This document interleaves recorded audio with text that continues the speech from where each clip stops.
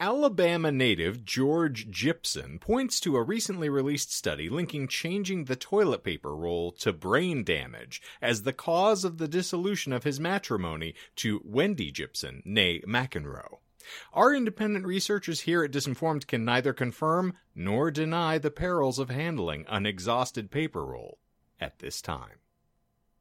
Well, if you wanted honesty, you have come to the wrong place. This is the Disinformed Podcast. I'm Shane. I'm John. I'm Michael. I'm Courtney. Strange things happen in the state of Alabama, my friends.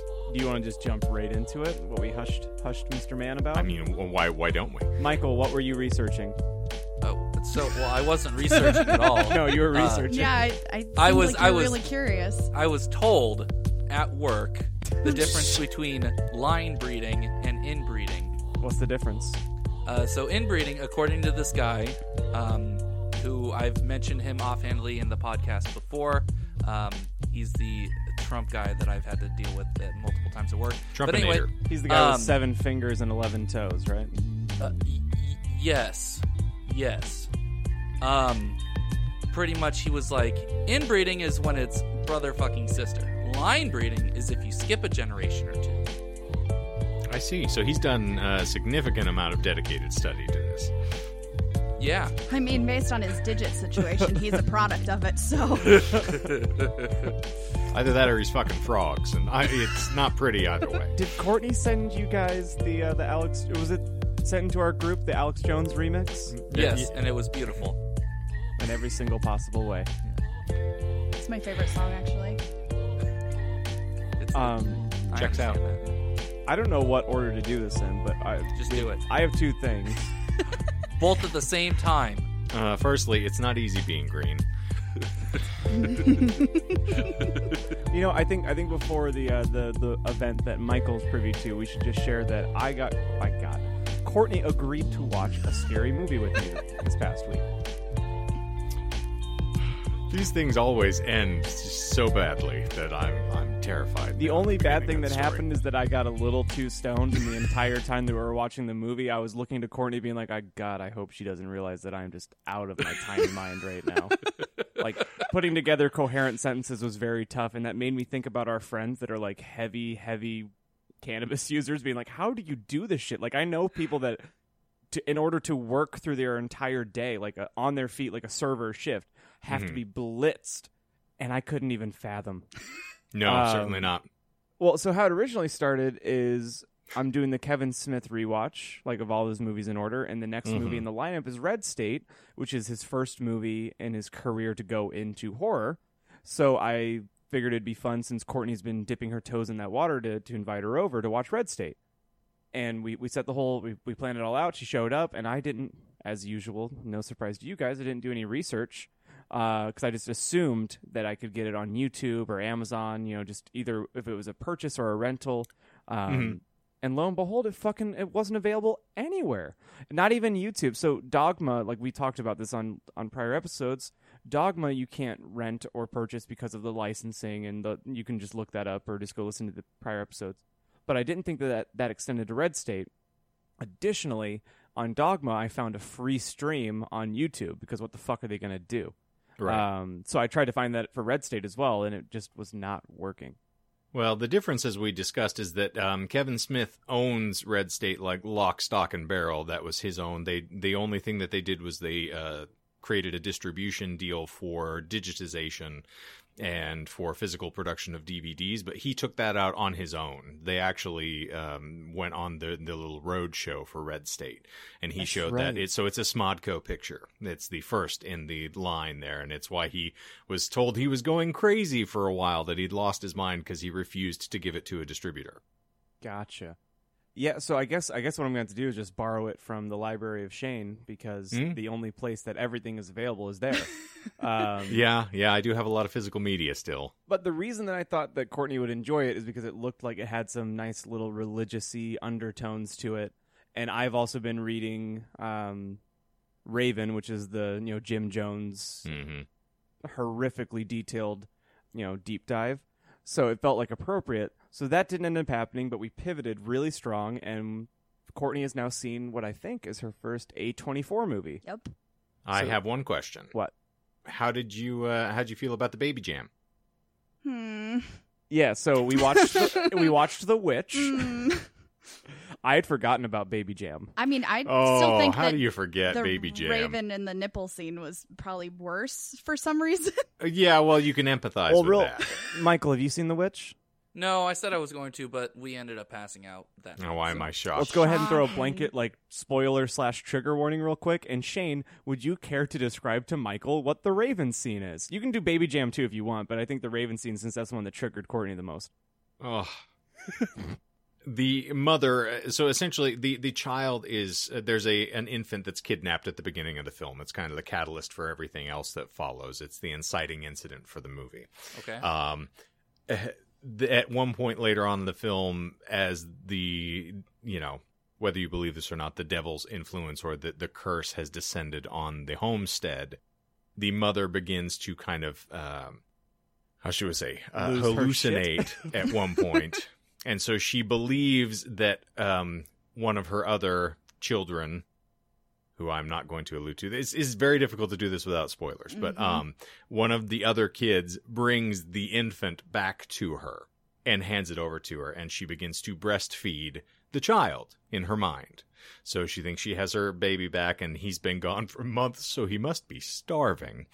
And so she's breastfeeding the child. They then cut to something else, and then they come back to her, and she's got a raven that is just pecking her nipple off of her body and snapping it and eating it, and she laughs as the blood's running down. That was Courtney's favorite scene. Yeah. Yeah, for good reason, I'm sure. Okay, so body horror. I would say it didn't really feel like a horror movie to me. It really felt like a triumphant story of a young girl coming into her own. Yeah. It was a very And coming everyone of age else's. movie. Yeah. Maybe Indeed. even a Hail Satan kind of moment. Yeah. You know what I mean? Indeed, yes. I've said that is, to me, more of a suspense film. That it doesn't strike me as a horror film. There are supernatural elements in it, certainly, but yeah, it's not horrific in the way that we think these days. It's more of a coiled spring of a movie. And there was too many weird similarities between that movie and my life that I really didn't appreciate. Because Understandable. if my dad could live the way they lived, that would 100% be his thing. And then the birth order of the children. So the girl was the oldest, and then the second was a son named Caleb, which is my brother, who is the second born. And then there's twins. And in my family, there's twins that come after my brother Caleb. And that was just like, oh, this is too weird. Too close for comfort. Yeah, so you said that to me when you realized it, and that was when I was peeking. I know. Now, Because you kind of, every time you would look over and ask me something, your eyes were like as big as Albus's eyes. You were just like, whoa. I was overcompensating because I thought that they were closed. oh God. Now, if you've got an uncle named Philip, I'm hanging up this phone. No, we're Okay. safe. Speaking of which, Melissa's mother just got a black goat. Black Phillip. And, Black Phillip! and I insisted that it needed to be named Black Phillip, and no one went with me on this, and they're all going to rue the day I will have my revenge. I think Black Phillip and that story, or rewatching The Witch, makes me want to get like one of those cute little plushies of Of Black Phillip. like the Baphomet plushie. Uh-huh. But we've been speaking of Satan. Unless, Courtney, do you have anything else about The Witch that you're excited about? No, I really liked it, and I feel like I am starting to slowly build up a little bit more of a tolerance. I think I may have said it Ooh. before, but I think the storytelling in horror is something that I am not very familiar with because I've never seen any of it. So watching kind of the tropes and stuff that they go through and kind of the way that they build up to things is really interesting. I agree. I'm a big fan of the genre. Yeah. And we got another day or an evening in the books. Jonah, Courtney, they're going to come over for The Conjuring 2. Because Jonah and Courtney on their own, well, Jonah mainly made Courtney watch The Conjuring, and she survived most of it, from what I understand. So we're gonna amp up the scares a little bit, and we're gonna turn all the lights off, and we're gonna see if Courtney cries in my house. It won't be the first time, and it probably won't be the last. I'm going to apologize in advance because there are going to be some moments of that film that are going to feel like a letdown. That is true. I think it's gonna be better on a rewatch, though. Yes, I mean, it does get better, but after the first film, particularly if you follow the second directly on the heels of it, it's got some pretty distinct tonal shifts in some of the characterization, and it bothers me to this day. But what are you going to do? Right. But speaking of Satan... like we all too often do. Right. I got an email while I was on vacation from the Satanic Temple, the mailing list, and I guess Michael also gets the mail, so he knows this, but I figured I'd share it with you guys because it gave me a mighty chuckle, and also it was in the moment a really nice conversational piece to talk to my father-in-law and his wife of like, hey, here's what punk rock atheism is. So, and Michael maybe, I was going to ask Michael to help me pronounce something. I think I would know how it's pronounced. The school district? Yes. Can you go ahead and take a shot for me? Mahoney? That's what I thought too. Sweet. Yeah. So the Mahoney... It looks pretty straightforward. Oh, Mahoney. Mahoney. Mama. Oh, the Mahoney District School Board was sued after they suspended a student who sent a private message to her friends while she was at the mall after school hours that read, "Fuck school. Fuck softball, fuck chair, fuck everything." They also threatened disciplinary action against students who plan to organize a peaceful protest against the school board by wearing hoodies, which violate school dress code. So the Satanic Temple has offered hoodies to Mahoney School District students to wear as part of a religious ritual and have informed the school board of messages concealed inside these hoodies that read, "Fuck the Mahoney School Board," as well as other similar sentiments. Now, the Satanic Temple members can participate in a ritual rooted in the expression of religious freedom. They're offering T-shirts with the acronym FTMSB. This stands for freedom. That's my satanic behest. Concerned that people might think it could stand for fuck the Mahoney School Board. So the Satanic Temple has informed the Mahoney School District Board that we are advising adherents to make absolutely clear to anyone who asks that those letters definitely do not stand for fuck the Mahoney School Board. Students at Mahoney or anywhere else who wear the FTMSB shirt should be presumed to be doing so for our explicit religious statement about freedom. Amen. And between getting that email and today, the reason I thought about it again is because one of the top headlines is that the student won. So the Supreme Court ruled in her favor for First Amendment rights. Nice.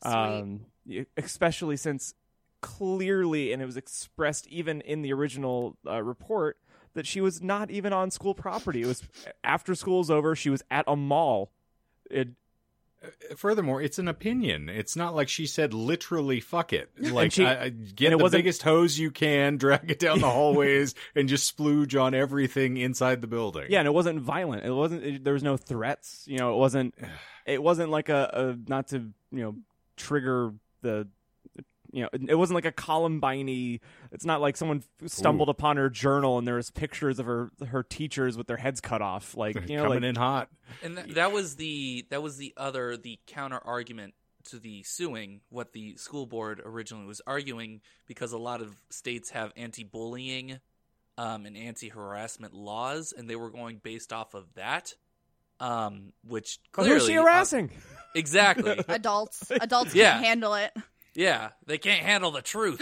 Co-parter, as someone once told Courtney. Co-parter. That was their whole argument, was that, it could be, it's a level of disruption that could go through the school. That was like what kind of the legal, because I read a little bit into it, because the Supreme Court ruled 8-1 in favor of the that girl. One person's just sitting there with his arms crossed going... Here's the thing about that, though. Like, tell me that not everyone on that school board has not said all of those things at least once. Oh, yes. Like, they're all at home going, fuck this school and fuck cheer. Yeah. Like, come on. And one of the worst parts about it was, reading further, it was actually a Snapchat. Okay. A Snapchat message. Which is private. You have to, Yes, it's private. So it's only temporary. Because even messages get deleted. Where I would understand is like if there was like a portal, because on the library side, Shane, like you access it through a portal, and I don't think you can leave messages or anything like that. But like, or you guys are educated. Like, if you were on not a like a school, message a board school or- message board or anything that involved you putting in your credentials that were given to Mhm. you You at have to school, and then authenticate, you yeah. shared your opinions like that, then I could understand. Writing on your locker, you know. Right. Do Peeing you in wanna Michael's hear what mouth. The dissenting, yes. Do you want to hear what the dissenting opinion was based off of? Am I going to be Sure. mad? A little annoyed because so the whole idea was she said fuck cheerleading, fuck school because she was denied a promotion from junior varsity to varsity for cheerleading. And that's why she was really upset, which is understandable. If I was denied, going from junior varsity up, I would have been probably equally upset and I said mean, something did she to that suck at effect. cheerleading though? I was going to say, there's nothing more destructive in the human That was language not than the part phrase, of "Good either. job." That was not part of the argument. Her skill at Sometimes cheerleading. you But- can suck at cheerleading and suck at other things and still make the varsity squad. That's yeah. But There's the- also so many where the jokes to be phrase had. it's also where the phrase "oh fuck softball" comes from. So, one of those school board members. This is a flash forward to this week's fan fiction, by the way. You're all going to love it. Oh, God. But the main idea was that because she was in an extracurricular activity and she was commenting on said extracurricular activity, it gives a little bit more gravitas to the whole message, even though it still was private, which whatever. But that was the whole idea, was that in his dissension, because it was the Justice Clarence Thomas, but he Well, no accounting for taste. he was pretty much saying that, saying fuck the football team or fuck football wouldn't mean as much coming from a regular student than coming from, say, the football leader, the football. Try to. I dare you to like name a a- position in football. the right quarterback. The- there. the team Okay, captain. congratulations. That was a fucking Yeah, the team layup, captain. though. Yes, thank you. That was what I was trying to say, Courtney. Thank you. Sorry, you asked me not He to said say your my name. I name. apologize. I'm sorry. Say But my no, that name, was the say whole my argument, was name. that because she's in the activity, being critical of the activity makes it even worse if you're part of it. Like, Man, that guy wasn't even a part of the fucking speech and debate team in high school, apparently, with a weak sauce nonsense like that. So weak. Grow up. So weak. He probably thinks MSG is bad for him. Probably. probably does. White bread honky Milk motherfucker. toast piece of shit. Come gargling blunder cunt. Hey, Michael, do we have any follow-up from the person that allegedly doesn't listen to this anymore? No. All right, so he probably still also- doesn't listen. So you guys call them, milk toast and all that. I don't remember what I said, but He's black. Just so you guys know. okay, cool. I still stand by my I statement. don't know I why mean, you would I'm- bring that up. Because Michael likes to try to intimate that we're racists, or at least racially insensitive, because he doesn't have the intellect to argue anything from a firm foundation or a solid stance Well, the based thing on is that he reason, was logic, or involved- an articulated point. So he has to be like, "You're racist." But he's engaged in the activity, so it's almost as bad. So, Yeah. like, yeah. that is true. My words have more weight than Like yeah. heavy water. Your eyes died a little bit when you said that. When you said that your words had weight. Are you doing okay? Yeah. It took me a moment to realize that my words, in fact, do not have any weight, and that's what kicked in, and that's why I look dead on the inside. Oh, They have weight. You got no They- sense of smell. Well, I got no sense of being alive. Is it that bad? Do I sound that congested? No, you sound great. Oh, okay. I mean, you sound as good as you ever do, Michael. Oh. Take that as you will. All I'm asking is that you bear with us here, Michael. Okay. And speaking of bears, on you to son this of a week's bitch. topic. Yay! It's going to be a good time for all involved parties, and I'm excited to give it to you. But for the uninitiated amongst you, what we typically do on this glorious show is we will delve into a random esoteric topic, and in the course of explaining it to one another, we will leaven in the occasional lie, because that is the shtick. That's Michael's grand plan that he conjured before we created this little show. So this is all his fault, and I'm on the record about that. Yup. But it is now incumbent upon those listening to ferret out the fact from fiction, and that is why this is fun. Haha. Right? Right? game. It's You can everyone play having at home. fun. Fuck the softball. I will turn this car around. Fuck the podcast. Fuck the music. And fuck Tempe, Arizona. Fuck the Specifically. Casbah. Fuck the hoochies. Anywho, turn this car around, though. I dare you. Turn Double around. dog dare you. Bright eyes? Every Show now me and- that trunk space. So, what I have for you this week, and this is a title I am particularly fond of. Once you hear the context of the story, it'll be even funnier. But this week, I bring you Beware of Bears, a.k.a. Live Free or Play Dead. And That's actually my life motto. I would watch that. I would watch Bruce Willis in that movie. Live Free or Play Dead. Yeah. It's I'm my just going to lay right here and my pretend possum that I way. didn't hear that. That's a really good Bruce Willis. Well, thank you. I have my moments. It doesn't have a Boston accent, though, so I'm not hitting it exactly. Aw, as Well, it you is. can go Boston if I can. If you, Oh, don't you know? Oh, I think how's your mother doing? Oh, she and the wood chipper over there. oh, I love those Red Sox. They play down there at Fenway Park. Yeah, that's great. Soho. So I'm gonna combine multiple states now. Anywho, if you happen to be one of the... Oh, by the way, I'm sorry, I misspoke. There are 5 lies in this episode. And I'm sure you're going to have a grand old time tracking them down, because I can't even discern them at this point. But if you happen to be one of the intrepid souls venturing into a national park in the United States, you have most certainly encountered the axiomatic advice that... should you find yourself being attacked by a brown or grizzly bear, you should absolutely play dead. The detailed procedure to prevent your head being wrested from your body is to make like a starfish and cling to the ground with all of your might, facing downward. what? Rumor has it that after the that bear bullshit? fucks you, it will leave you alone. Okay. Is that was bullshit? the facing downward bullshit? No, it's not. The rumor has it that after attempting to flip you over several times, because you are, after all, enduring a bear attack, not getting a massage at Spa Envy, Yogi's angry uncle, Brutal Ben, will most likely just leave you be. But with that said, should you happen to find yourself being attacked by a black bear, Uh-oh. Michael...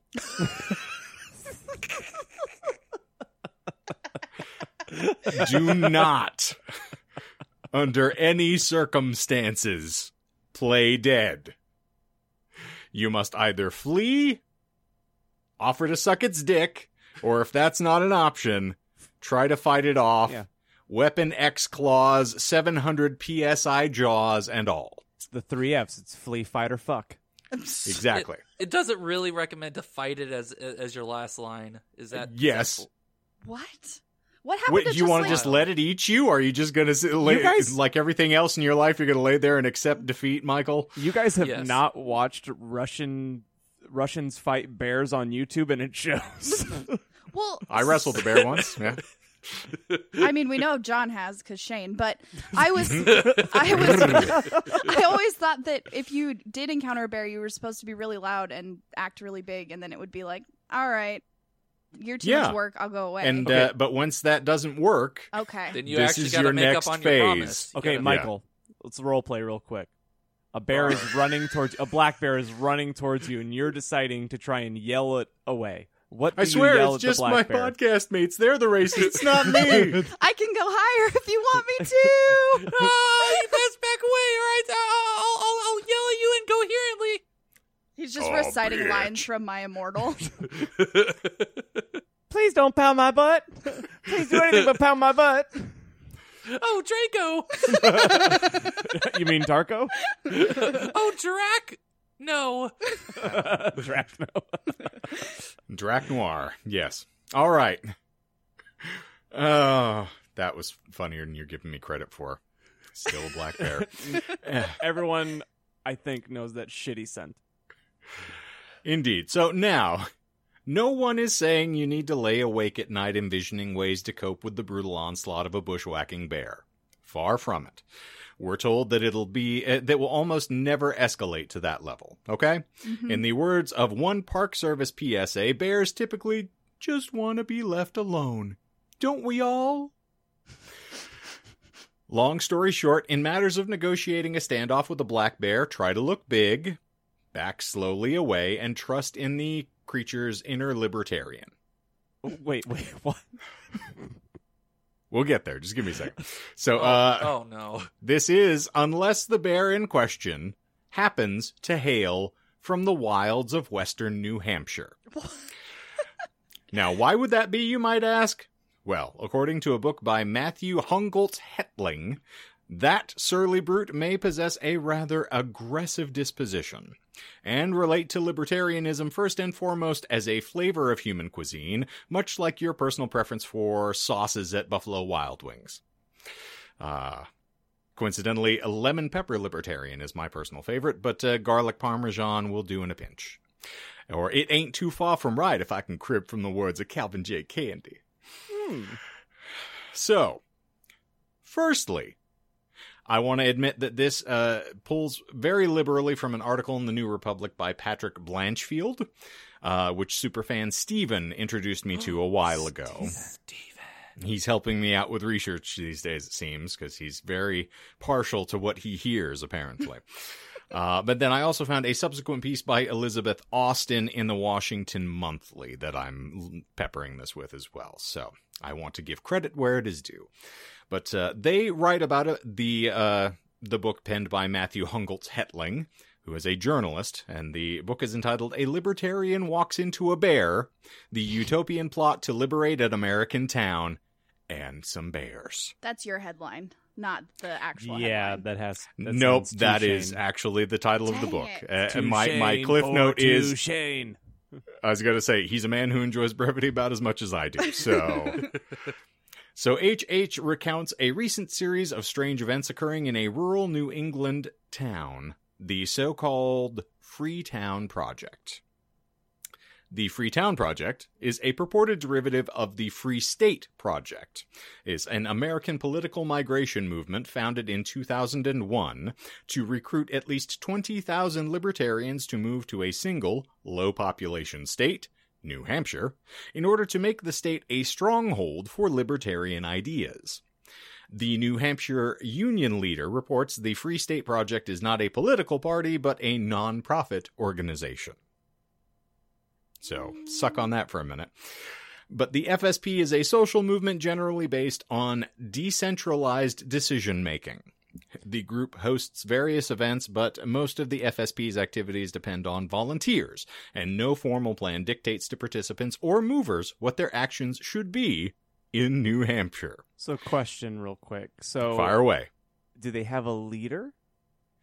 Well, that is part of the problem about the libertarians, my friend, is that you should not encumber someone else with your ideology, because I cannot tell you how to live your life. You determine that, John. Right. So, I'm just wondering, like, when the Flavor Aid starts getting rolled out in the community. Give me a minute. We'll wrestle that around. So the Freetown Project, as opposed to the Free State Project, because they're nothing if not derivatives, it was a related project that sought to move to a very small town and advocate for legal changes there. So they want to sort of change the landscape of this grand city in New Hampshire. There were two towns involved, technically. First, Grafton, New Hampshire, and then eventually Mentone, Texas. Something to bear in mind, but I won't be touching Texas very much here, and I don't recommend anyone else should either, just to be clear. Questions beyond this thus far? Is this clear as mud to everybody? It sounds like the Rajneeshis to me. Like the Raj- whole idea Bless of you. going into a town and then being like, oh, we're going to take over the government, actually. Wait, Yeah. what? That's a cult from like the 70s, I want to say. Yeah, on the, Mhm. that the West Coast they were out here. in. Yeah, I think Northern California. No. Maybe These- around Oregon or something Yeah. like Okay. that. There's they a followed Netflix documentary about them. Super interesting. All I was right. gonna say. Oh. As in most American ideologies, they are obviously regurgitating somebody else's nonsense. We recycle around here. Or upcycle, as John would like to say. Yep. Did they Never heard some send Trump poop. poison to city council members and stuff to help, decrease votes or something like that? Are you presenting this topic or am I? No, I'm just asking because that's what the people that the other co-host, whose name I cannot speak, mentioned. That's what happens in that story. Did I miss something as to why you can't say her name? She told me last week that I wasn't allowed to speak her name.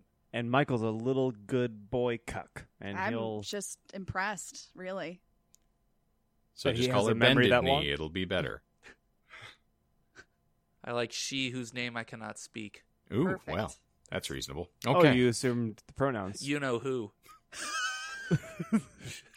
She's Voldemort now. And Voldemort, actually. He still can't say that, so you're encumbering him further.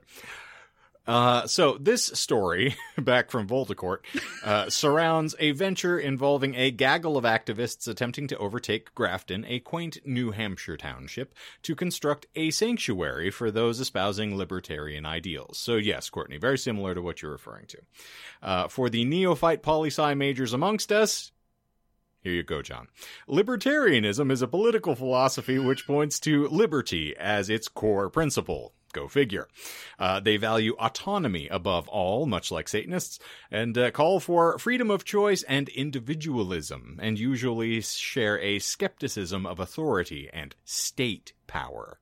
Wait, I thought libertarians were just the people that prevented Bernie Sanders from getting elected. If only. A sad state of affairs that is. Happy Humphrey running the show now, but all right.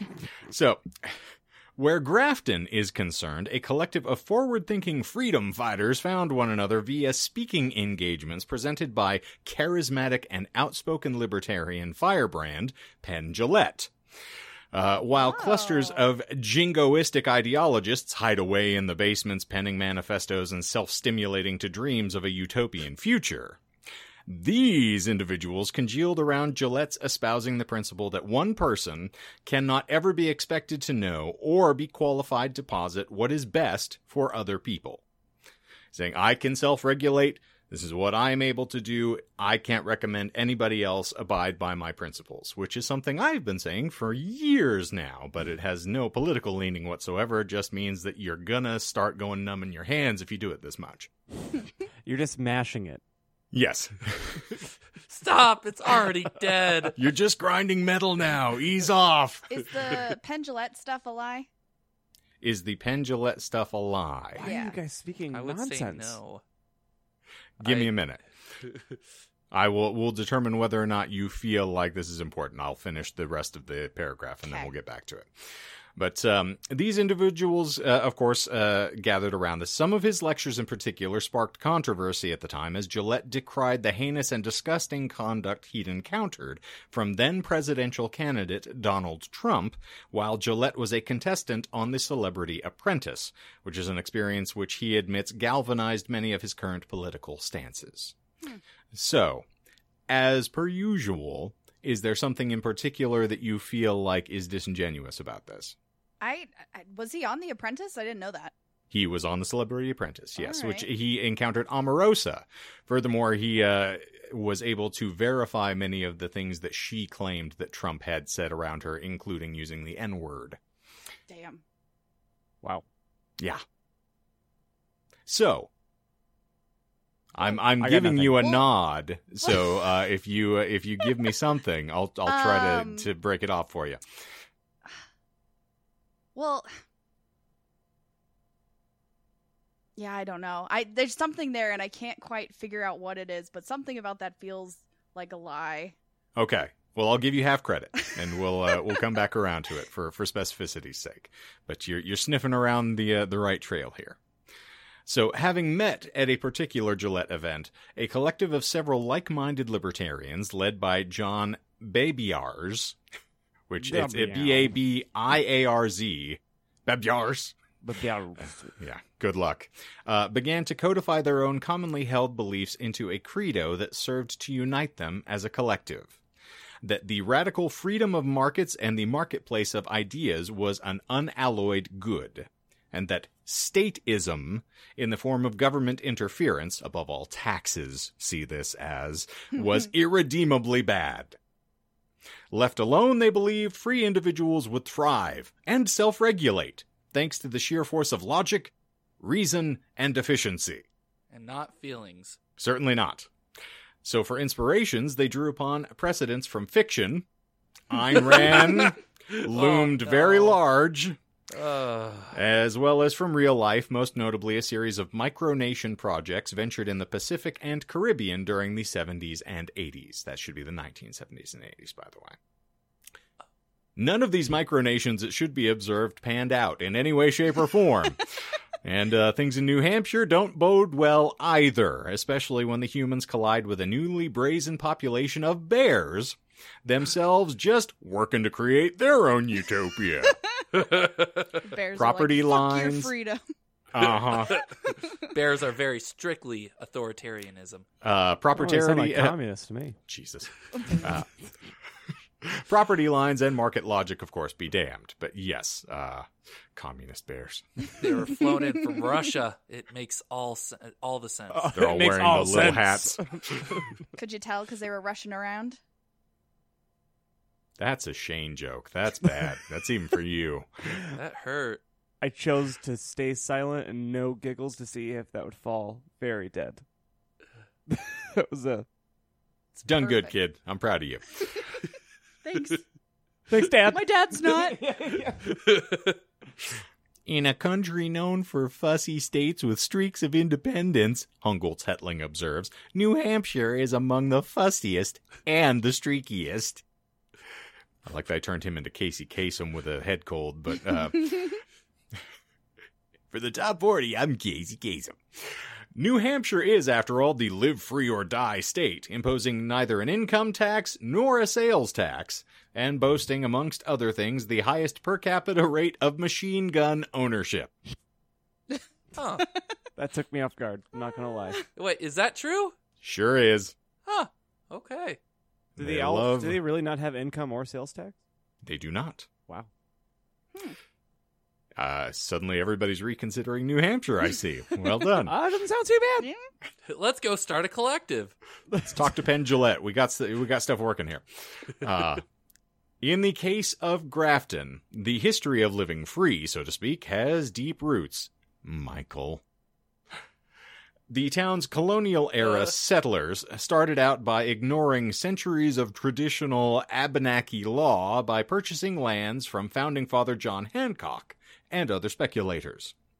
Next, they ran off royalist law enforcement intending to collect lumber for the king, soon discovering their most enduring pursuit, the avoidance of taxes. As early as 1777, Grafton citizens were asking their government to be spared taxes, and when they were not, just stopped paying them. So, you can see why Trump supporters moved here eventually. Nearly 2.5 centuries later, Grafton has become something of a magnet for seekers and quirky types, from adherents to the Unification Church of the Reverend Sun Myung Moon to hippie burnouts and more. Particularly important for the story is one John Baby-Ars, the Baby Ass, we're going to call him from now on. So Baby Ass, a software designer. baby ass. Hey, Baby Ass, welcome to the Live Free or Die Hard state. Thank you for having me. I know that my butt is not regular sized. It is the size of a baby's. I also want to live free or die screaming.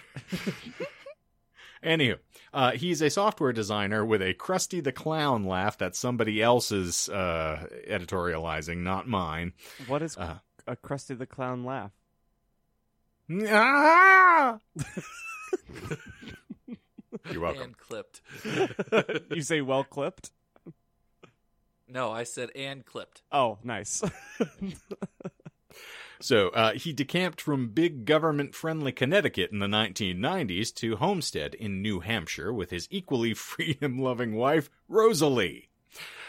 Entering a sylvan world that was, Hungoltz Hetling writes, almost as if they'd driven through a time warp and into New England's revolutionary days when freedom outweighed fealty and trees outnumbered taxes. The two, Oof. built a new life for themselves, with John eventually coming to head Grafton's volunteer fire department, which he describes as a mutual aid venture. Not kidding. All right. And running for governor on the Libertarian ticket.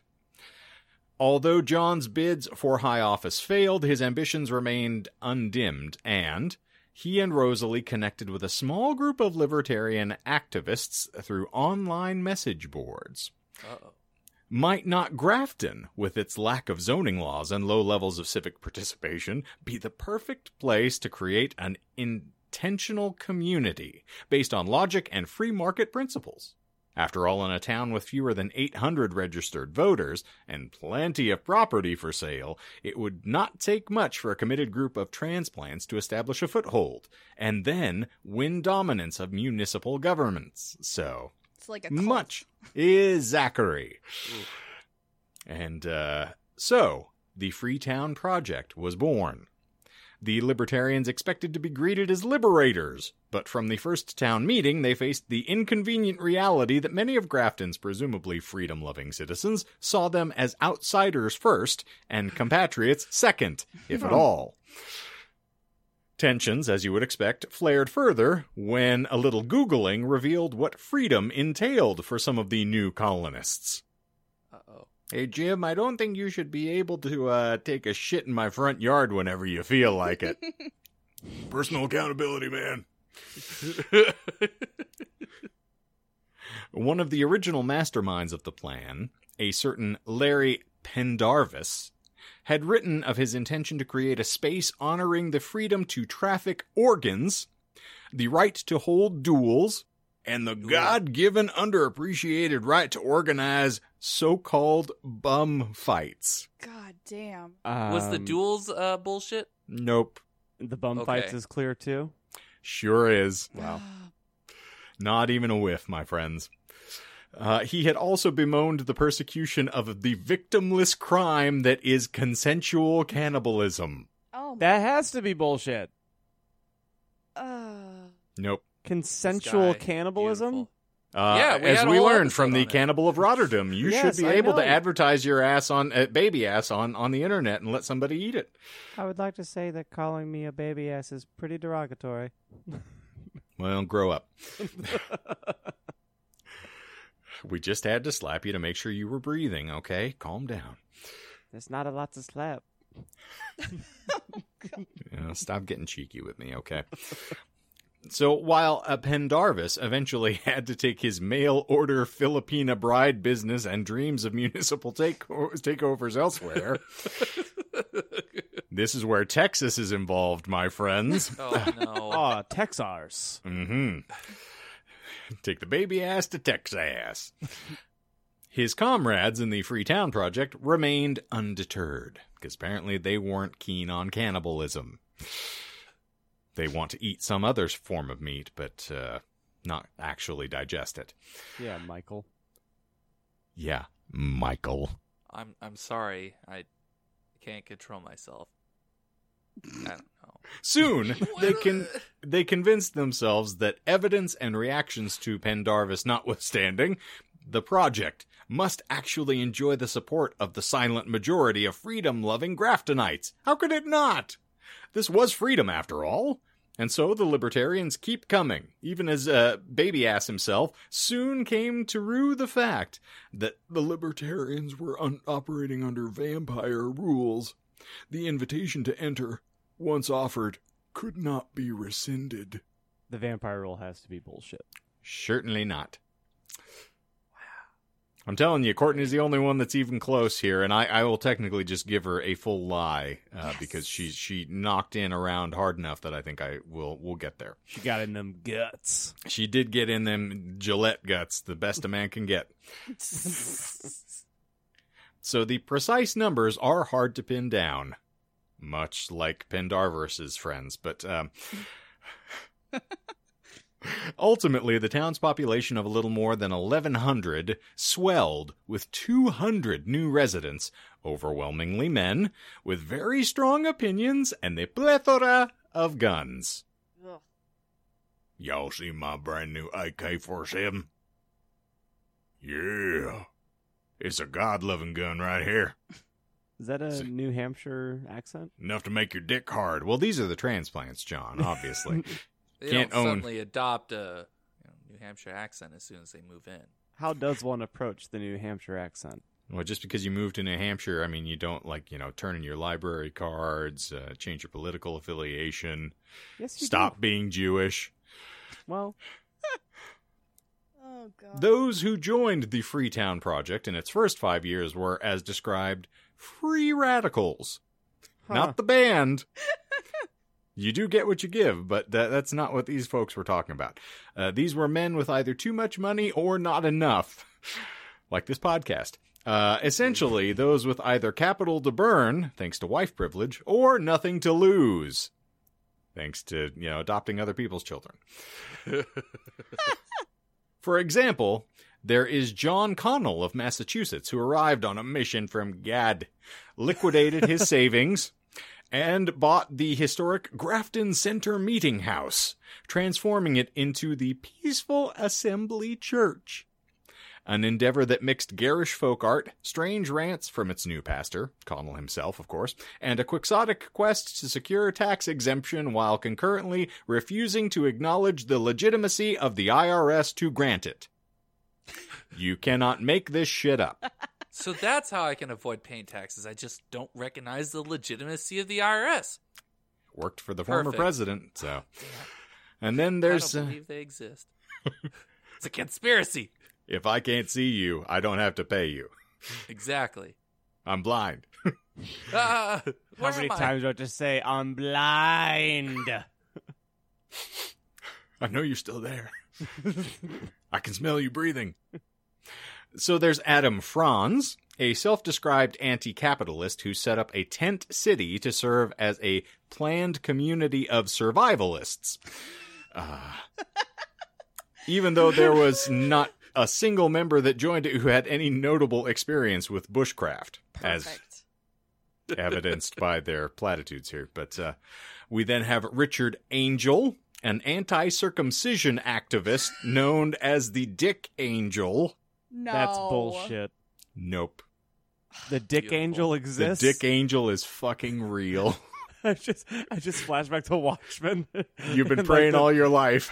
the like in Watchmen when they're talking about Dr. Manhattan, but instead it's this just in. The Dick Angel exists, and he's American. Of course he is. Naturally. And then we have Aaron Jewell, a neo-Dadaist, I should say, with a penchant for using auto parts in his artwork and espousing the belief that masculine leadership is a necessary catalyst to ensure the salubrity of the American free commerce system. And so on. It's a lot of very well-adjusted individuals taking part in this project, as you can see, including a Dick Angel. They all seem to have quite a bit in common, including their neck beards. Mm-hmm. A lot of red And pills. their Yeah. fedoras. And their appreciation of Dick. And their good day, milady. And their My attempt lord. to conserve it. I'm a dick conservationist. And I'm American. We're running out of dick in this country, and I just refuse to let that happen. Viagra for everybody. Where are you gonna be when the dicks run out? Where were you when the dicks ran out? It's 7:30 in the prime meridian. Do you know where your dicks are? I haven't known where my dick was since 1975. I can't see it anymore. But as Hungelt's Hetling, I swear to God, this fucking hyphenates, man. So as H.H. makes clear, libertarianism can indeed have a certain big tent character, especially when the scene is a new landscape of freedom lovers making homes out of yurts and RVs, trailers and tents, geodesic domes, and shipping containers. Beautiful. Suddenly, the people in Grafton woke up to the fact that their town was in the process of being invaded by a bunch of idealistic libertarians, see neckbeards, and they were pissed. Were they really yurts? It really hurts. Yep. Okay. Damn near That killed just him. feels like too hippie to me. Like, this feels like very militant, Yeah, but we Whereas, need to like- live in tent cities. I guess. I mean, Sheriff Joe should move on out there. I was gonna mean, say. it's his people. Yeah. I think he founded the movement, now that I think of it. But... More than likely. Totally believe it. They had a very shouty, irate, and contentious town meeting during which they told the Freetowners who dared to come that they didn't want them there, and they didn't appreciate being treated as if their community was an experimental playpen for libertarians to come in and try and prove something. But the libertarians, in a very American sentiment, even though they never outnumbered the existing Grafton residents, found that they could come in and find like-minded people. Traditional conservatives or just very liberty-oriented individuals who agreed with them on enough issues that, despite the angry opposition, they were able to start to work their will on the levers of government.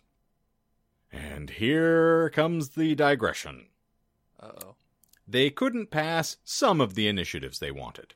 They tried unsuccessfully to withdraw from the school district and completely discontinue paying for road repairs, or to declare Grafton a United Nations free zone. Ooh. Wow. While those initiatives flopped, the Freetowners did find that a lot of existing Grafton residents would be happy to cut town services to the bone. And thus, they successfully put a stranglehold on things like police, road and fire services, and even the public library. Aw. Motherfuckers. Now it's personal. I took that personal. Went out and scored 47 in Game 6. All funding. Is the UN free zone, is that bullshit? Certainly not. Huh. I didn't know cities could do that. They can't. They're just- That's fair. They're It's funny just you think that. Yeah, it's no. They're trying real hard to be the shepherd. That's what they call in bird culture a real dick move. Well, I'm just a small-town bird lawyer, but I don't believe you can involve yourself with the United Nations if you're a fucking town! We like a seat at the council. So, of course, if the libertarian vision of freedom can take many shapes and sizes, there is one thing that serves as its bedrock. Busybodies and statists need to stay out of the way. And so the Freetowners spent years pursuing an aggressive program of government takeover and delegitimation. Their appetite for litigation matched only by their enthusiasm for cutting public services. Who does this sound like? Someone running this state, I think, but anywho. Sounds like Courtney. Whoa. That's a serious allegation right there. Valdecourt, thank you. Oh God. The iron paw of Courtney. So sick of being... anyway.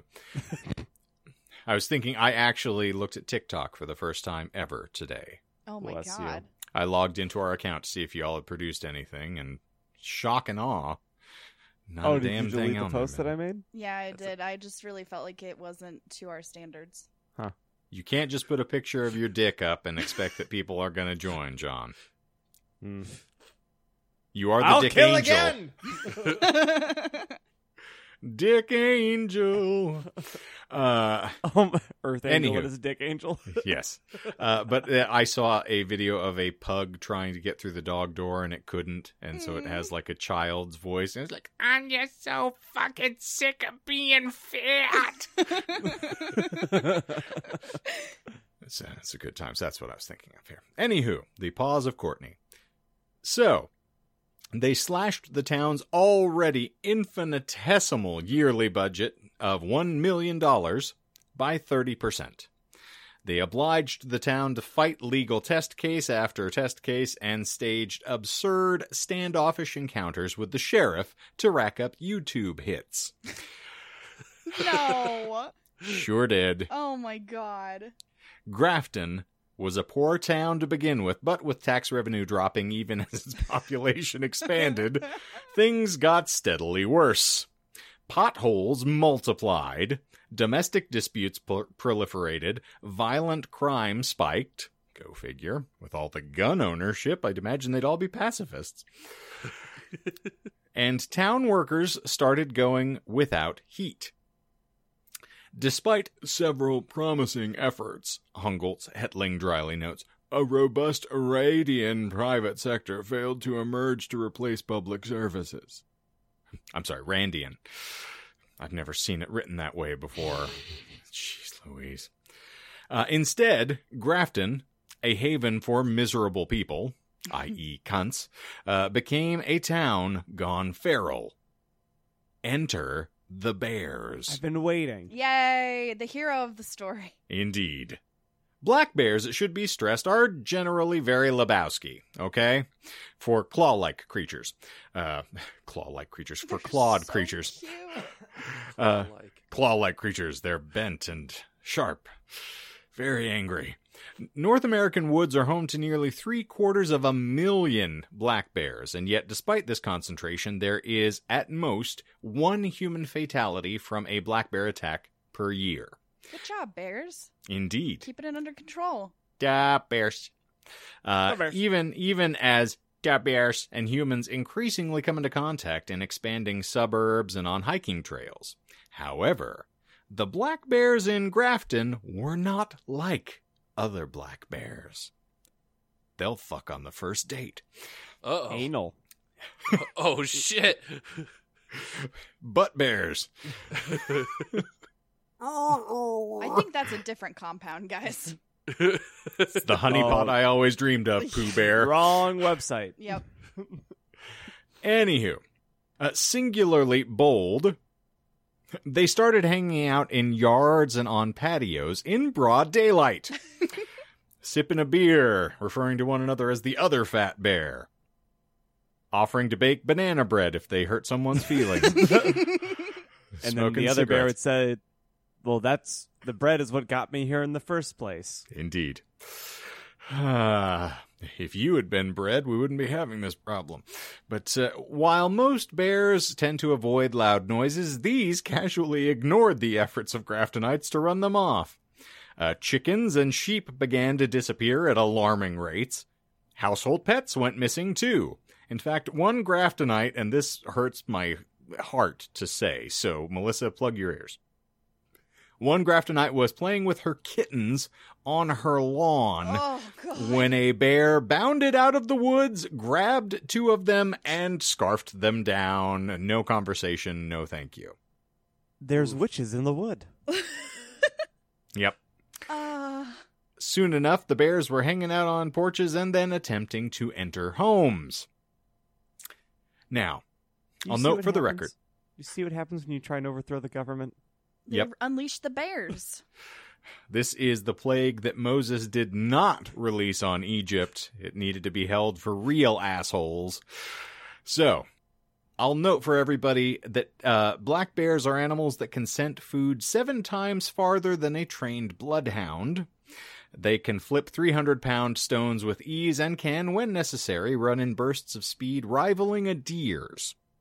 So, when the bears finally begin to maul human beings, and you know that's going to happen, they attacked 2 women in their own homes. I'm sorry, what? Hide your Can't- kids, that's hide not your real. wives. That's not real. Sure is fucking real. They were like, let's check this door. Is it open? Great, let's go in. This is I like heard- Goldilocks. Like, what is... You know what I heard see? it. Oh, sorry, Shane. No, go ahead. go for please. I heard housewives love to get eaten. I see. You open to a scene and there's fog on the exterior of the house. You go to the interior. It's 2 of the housewives just talking with each other, and the phone rings, and one goes to answer the phone. It's just a bear. What's your favorite scary movie? And they cut the line, and then the bears they're wearing the Scream masks. It's Scream, but it's with bears. No! It's Oh, okay. they're the Scream killers. I thought you would have went where my mind went, with the door it gets kicked in, and then there's just a bear standing there in a very Sam Jackson-esque, like, this is for Goldilocks, motherfucker! It's Your ass is just right. This Anywho, ass is too hot? I'm sick ass of is these too cold. motherfucking housewives on this motherfucking porch. So, the recitation of these scenes, as you would expect, in spite of our lighthearted laughter, is a bit nightmarish. God. If you look at their eyes, you understand, one survivor said. They're completely alien to us. No, they're bears. My God, she's high as fuck. Ate them mushrooms. You were well seasoned. So what's the deal with the Grafton Bears? Allow me to illuminate. There were 3 bear attacks in Grafton County during and shortly after the Freetown Project was active. Some Freetowners deliberately fed the fucking bears on their property. Despite this being illegal, I might add. Well, that doesn't matter. Yeah.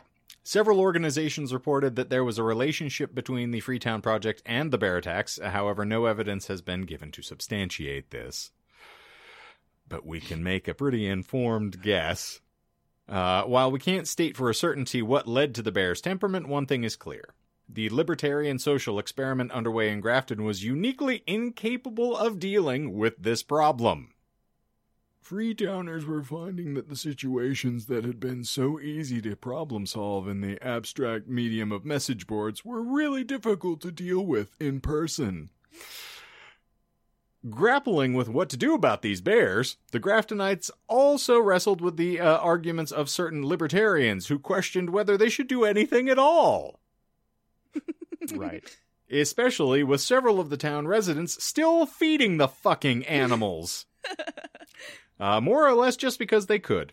One woman, who's as American as the day is long, prudently chose to remain anonymous, I should say, was given the sobriquet Donut Lady, after she revealed she had taken to welcoming the bears onto her property with regular feasts of grain topped with sugared donuts. Guys, sorry, that was me.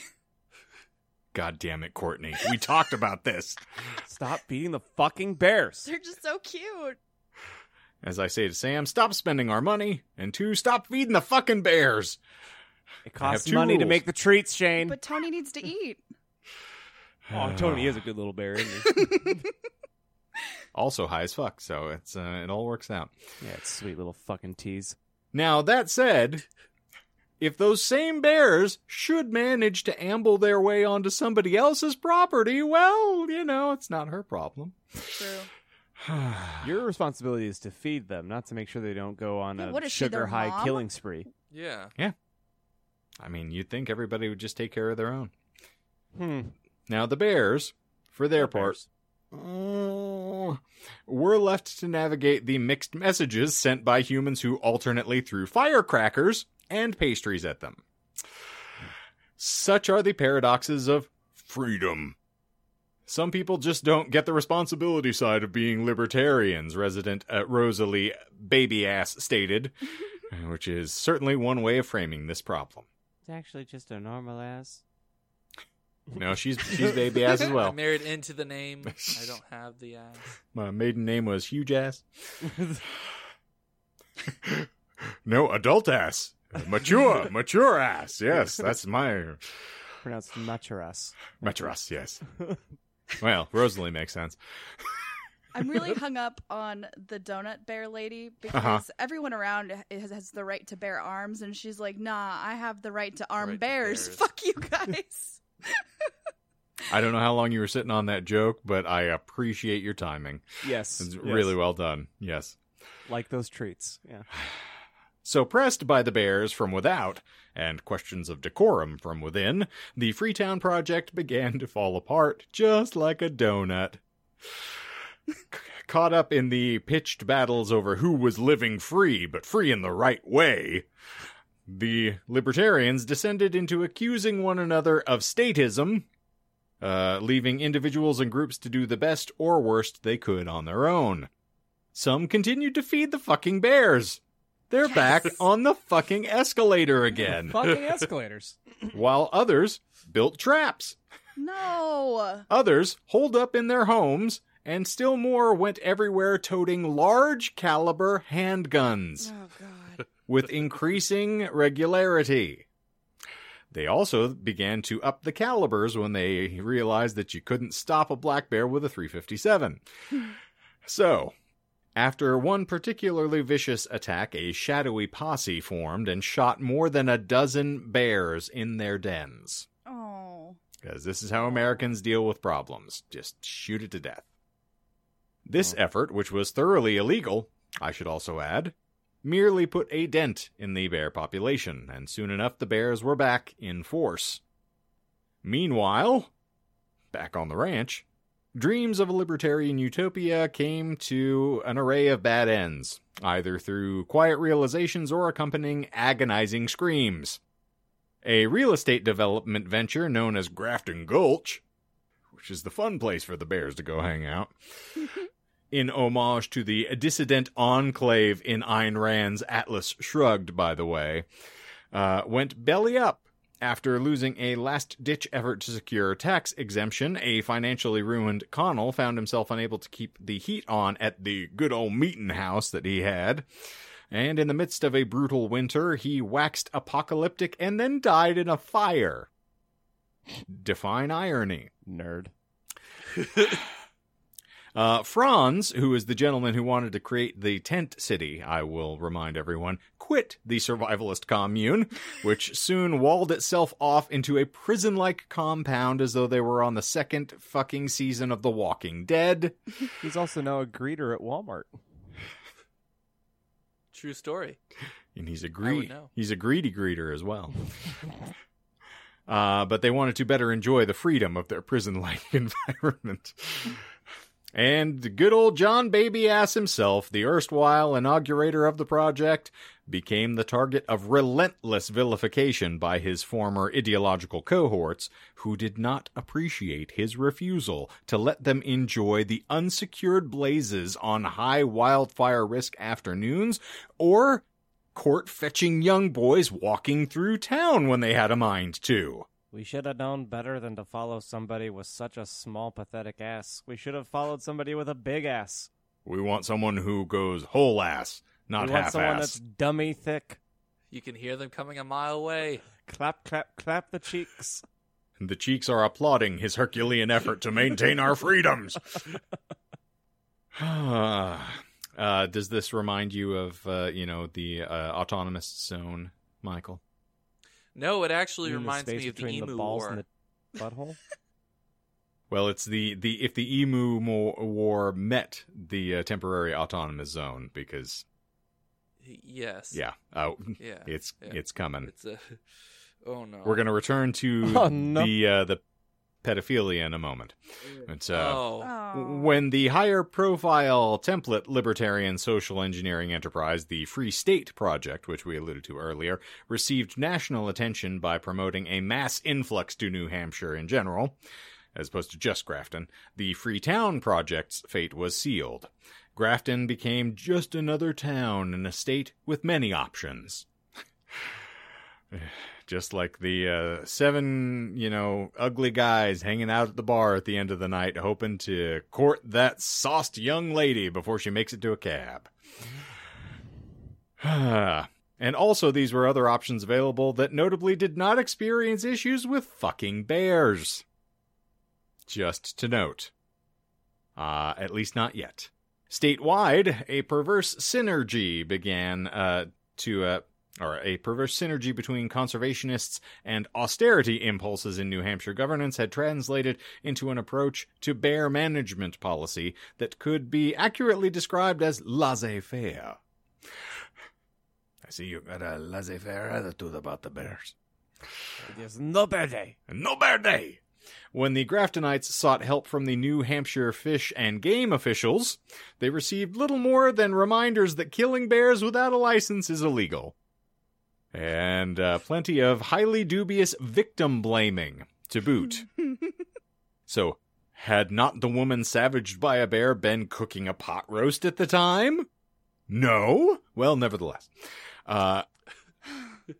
Even when the state had tried to rein in the population with culls, it was far too late. Between 1998 and 2013, the number of bears doubled in the wildlife management region, which includes Grafton. That's a lot of donuts. You bet your bottom dollar. There's a Dunkin' franchise opening in that lady's front lawn. I don't know how Courtney kept up. It's just little bears and little cars going through the drive-thru. Could I have a dozen jelly donuts? And a picnic basket! Okay, Yogi. Did I share the bear being tranked out of the tree video with you guys? You told us about it, but we didn't see it. Okay, we're gonna watch that before we get off of here today. But that's neither here God. nor there. Okay, well. We can link it on our Disinformed Instagram if you want, because I feel like it's super fucking appropriate this week. Well, by the way, that also is in keeping with the glorious bit of advertising we got from the state literature, which says, something's brewing. That's BRUIN. Something's brewing in New Hampshire. Learn to live with bears. Coexist. The bear problem, in other words, is much bigger than individual libertarian cranks refusing to secure their garbage. It's a problem born of years of neglect and mismanagement by legislators, and arguably indifference from New Hampshire taxpayers in general. Go figure. Who have proven reluctant to step up and allocate resources to the fish and game, even as the agency's traditional source of funding, income from hunting licenses, has dwindled. Why pay for a hunting license when you can just shoot bears on your own property? Mm-hmm. It's like home delivery. Exceptions like Donut Lady aside, of course, no one wants bears in their backyard, but apparently no one wants to invest sustainably in institutions doing the unglamorous work to keep them away either. So whether such indifference and complacency gets laundered into rhetoric of fiscal prudence, half-baked environmentalism, or individual responsibility, the end result is the same. The bears abide and multiply. But that said, H.H.'s book is not without controversy either, in spite of its findings. He's been lambasted by other journalists for chronic prioritization of style over substance. Something I suffer from, as you can see from this episode, which brings his repertorial judgment and diligence into question at multiple points throughout the book. I will illustrate how. He lightly glosses over one character's conviction on 129 counts of child pornography, and later compares Grafton's troubling influx of sex offenders from 8 to 22 in 4 years. This is in a town of 1,100 people, I'll remind you. God. With an equally disconcerting drop in the tiny town's local recycling rates. But no, that's neither here nor there. It's a lot of a heavy-handed sort of didactic talk here, so I apologize. But these are the sources I pulled from. Later, he chuckles about a man found in questionable circumstances with a preteen who was asked to leave in an impolite manner involving a very visibly wielded baseball bat. Issues have been raised with H.H. not mentioning that pedophilia and child pornography are profoundly schismatic issues for the American libertarian community, and folks that claim that they want their freedoms in general, as we learned from them espousing a desire to eat one another willfully. Obviously, they want to fuck anything that they can get their hands on. But they'll draw the line at eating. Indeed. Well, if the bears eat us, why can't we eat everything else? But in any event, the distinction between a municipality of eccentric libertarians and a state whose response to general crisis is, in so many words, tough shit, may be a matter of degree rather than kind. Whether it be assaults by bears, imperceptible toxoplasmosis parasites, that's a fun one to nail the dismount on the first time, a bevy of child pornographers, or a way of life where freedom of markets ultimately trumps individual freedom. Even the most cocksure of Grafton's inhabitants inevitably faced something beyond and bigger than them. And in that they're hardly alone. In the Grafton experience, we see clearly that chaos can be created when a significant chunk of the community rejects the strictures of government, science, and the notion of community itself. As this was written, 600,000 American lives have, of course, been sacrificed to failures of the government at staggering levels, naturally, and the refusal of millions of Americans to curtail their sense of personal liberty to submit to relatively brief inconvenience and protect their neighbors and their communities. Why should I not feed a bear a donut? Why should I wear a mask that might stop someone else from being sick? Anywho, that is all of the propaganda I'm going to hurl at everybody today, but I find this very interesting parallel, and I'm not alone based on the articles that I've read here. Yeah. So, This is what happens when massively funded propaganda campaigns lead large numbers of Americans to lose faith in our system of government. This is what happens when that loss of faith leads to blind opposition of taxation, for instance.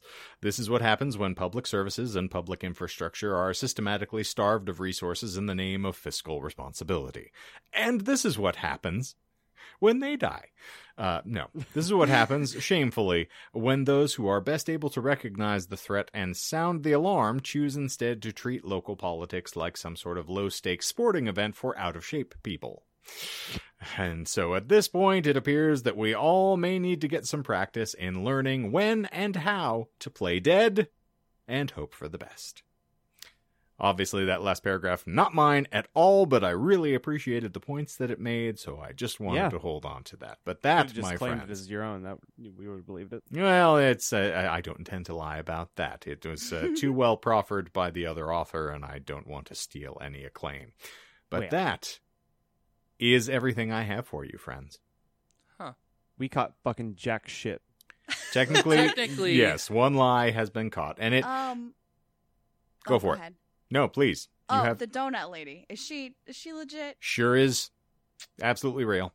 Amazing. I love her. Yeah, she is the embodiment of all that is Americana. His nickname wasn't Baby Ass, was it? Well, that was my inability to appropriately pronounce his name, sadly. It has nothing to do with a lie. All right. So, I know there was a lot going on here, so I had to be rather deft in how I sprinkled lies in here. So, no, these folks did not meet because of Penn Jillette at all. He never gave... She did, yeah. Oh, this is the one that you gave. So, but there are several lies that hinge on this, so that is the reason why I wanted to get specific, because there's 3 right up front here. Dang. So, firstly, Gillette never gave any of these talks. He didn't go around running for office as a libertarian. He wasn't trying to get other people to lobby. He just gave a couple interviews to some spurious websites and claimed that he knew Trump was a big bad guy. Not shocking. So then, because these folks did not meet, they actually met over the internet through posting manifestos and engaging in utopian daydreaming on the online message boards. The things I made fun of them for not doing, they actually met that way. So that was lie number 1, is that's how they met initially. The second lie is that Gillette gave any of these presentations, and that's how these folks met. That is also incorrect. And then the third is that... Gillette indicated that he developed his political ideology from having worked with Donald Trump on The Celebrity Apprentice.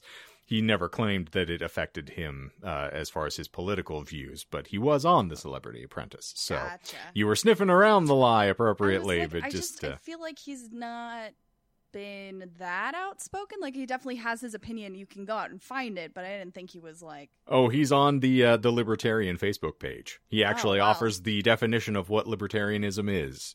And that is where I pulled his ethos that I said he was giving speeches about. Because he really does say that one person can't ever be expected to know or enforce what is best for anybody else. That we all kind of have to govern ourselves. So he's very dyed-in-the-wool about that. He actually has a whole book on that. It's more of an atheist book where he talks more about religion and stuff, but he definitely talks a lot about libertarianism. I had it for a time. I even had a picture of myself with him because I went and saw his show in, like, I don't know, 2012 or 13 or something. I've matured since then. That's all I'll say. Okay. Prove it. I don't have the book anymore. I've given it away. I'll also it's like a library. Then why is it in your hand right now? Oh. Well, I should also indicate that I withheld some information from you all to prevent you from sniffing out some of this stuff, and that the Free Town Project actually began in like 2004, technically. So him talking about Trump and all of this stuff would have been like 2016, 2015. No. So there's no way this could have been the catalyst here. Yep. But I just kind of held that away from you so you wouldn't know. But that's not technically a lie. It just helped make my lie a little easier to peddle. But I felt that's worth noting here. So that's 3 lies out of the way of our 5. So you're going to be shocked at how much of this shit is actually real. So while I knew everybody would be outraged by the legitimacy of the Dick Angel, he is in fact true, but the person directly following the Dick Angel is totally something I made up. So Aaron Jewell, the neo-Dadaist with a penchant for using auto parts in his artwork, espousing the belief that masculine leadership is a necessary catalyst to ensure the salubrity of the American free commerce system, is total fabrication. Didn't happen. Okay.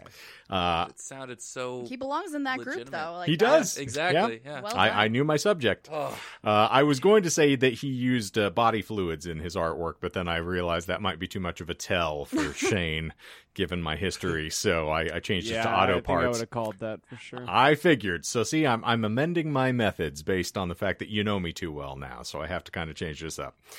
And then finally, lie number 5, which is kind of a half lie because I wrote this initially just about the Bears. And then Steven told me after I mentioned I was going to do this episode that he found another article indicating the, wealth of pederasts and child pornographers who descended on the state subsequently. And the lie I had made up prior to him telling me this was the fact that people were incensed at baby ass because they couldn't approach fetching young boys walking through town and, try to pick them up if they had a mind to. So that was a lie. They were not actually upset about this. No one was actually running around campaigning for the ability to, diddle underage individuals. But there were plenty of folks attempting to do it regardless. So. Wow. That was lie number 5, and it was because this reminded me so much of the temporary autonomous zone that I was like, I gotta work, pederasty into this somehow, because it seems all too on point. And then sure enough, it was actually happening, so just not in the way that I expected. Well, when you get freedom, it's freedom, to do whatever you want, regardless of age or any of those, just... I don't think this is what William Wallace was screaming about as they disemboweled him, my friend, but I get your point. So, those are the 5 lies. Everything else contained in this is lifted directly from that article and is straight shooting shit. Amazing. Fucking crazy. Yeah, it was not certainly as sexy nor as ludicrous as my prior topics, but I felt like this was something that was interesting enough to me, and aside from the libertarian nonsense, I wanted to get through this as much as possible, so there you are. It's beware of bears, or live free, or play dead. I would wear the shirt for sure. Yeah, definitely. Well, it's on the printing press as we speak. Also, real quick, just on a note of artwork and things of that nature, Stephen, thank you very, very much for your submissions this week. I really loved being able to roleplay killing Shane as a chest burster with my friends. Oh, yeah. That was really nice. And then also seeing Michael as the lemur guy, fucking Also incredible. I was very beautiful proud, content. very So proud of good. Steven. He did so well. Tasty content. Mm-hmm. So thank you very, very much for that. Yes, the man is a wunderkind, and I love and appreciate him more every single day. It's a shame I'm going to have to fire him. But Yeah, I mean, he wouldn't fillet you, so. And he's going to find out through this podcast, so Goodbye. happy Pack your Monday. bags. sorry, Mom. Sorry, God. Sorry, Steven. Those awards were issued from your place of employment. They stay on the desk. You don't get to take the plaques. You know, what's even worse is that I'm his boss, and I know that he's doing some of these things on company time, and I don't intend to chastise him because it benefits me personally. Well, So you make $1 and he makes a dime. So. Exactly. Yeah. So, I mean, I can't say much of anything. I appreciate the efforts. But that is going to wrap it up for this week's glorious installment, and I thank you all for bearing with me. Oh, I get it. Ha! Buried the lead a bit there. I'm sorry. But, Wow. well, as you are all well aware, we do this thing weekly. In fact, we give you content multiple times, and so if you're appreciating what you're hearing, you should tell us so. We are able and willing to respond to you. Operators are standing by. So give us a comment on your preferred provider app. Go on to iTunes. Tell everybody how great we are. Give us stars. Give us validation, you lazy assholes. I'm kidding. Please. We know you love us, and we love you. And that's almost all we need. But you can also show us a little appreciation on a social network or two. We're not going to complain if you intend to. You wouldn't listen even if we did. Indeed. And thank you to Melanie, bless you, for Lorelizing me previously. I finally did get to see it once my once my Instagram blackout was raised. I appreciated the commentary, and she and I had a lengthy conversation because of it. And she imparted she's very jealous of everyone who has gotten to come on and be a guest host. And so I offered her a forum, and we'll see if she calls in at some point. I think she would be excited to chat with everybody. Plenty of room. Yeah. Yep. We can be had for a price. It's been proven that I don't need to be here, but she's more than welcome to sit in this chair. Well, Courtney would sit in this chair, and she can sit on the couch. She can sit anywhere she wants, John. It's a free country. Bear down. Indeed. Literally. Someone resuscitate the poor thing. It was just trying to get a donut, damn it. It ate too many donuts at once. Oh. Poor guy. Yeah, just when you thought that Hanna-Barbera could go no farther. Yogi down. They're turning the friggin' bears gay. Well, they're making the friggin' bears fat, I think. But you wonder if a bear can get diabetes. I'm Bearford Brimley, and I'm here to talk to y'all about diabetes. Y'all got diabetes? Bitch better have my honey. Yay! Butter my biscuits and bring me that glorious honey pot. Anywho, that's going to be it for us. Remember, we are here every single marvelous Monday through your preferred provider app. And, of course, we are here every occasional Wednesday. Often Wednesdays. Most often Wednesdays on the Tubes of You. Mostly, yes.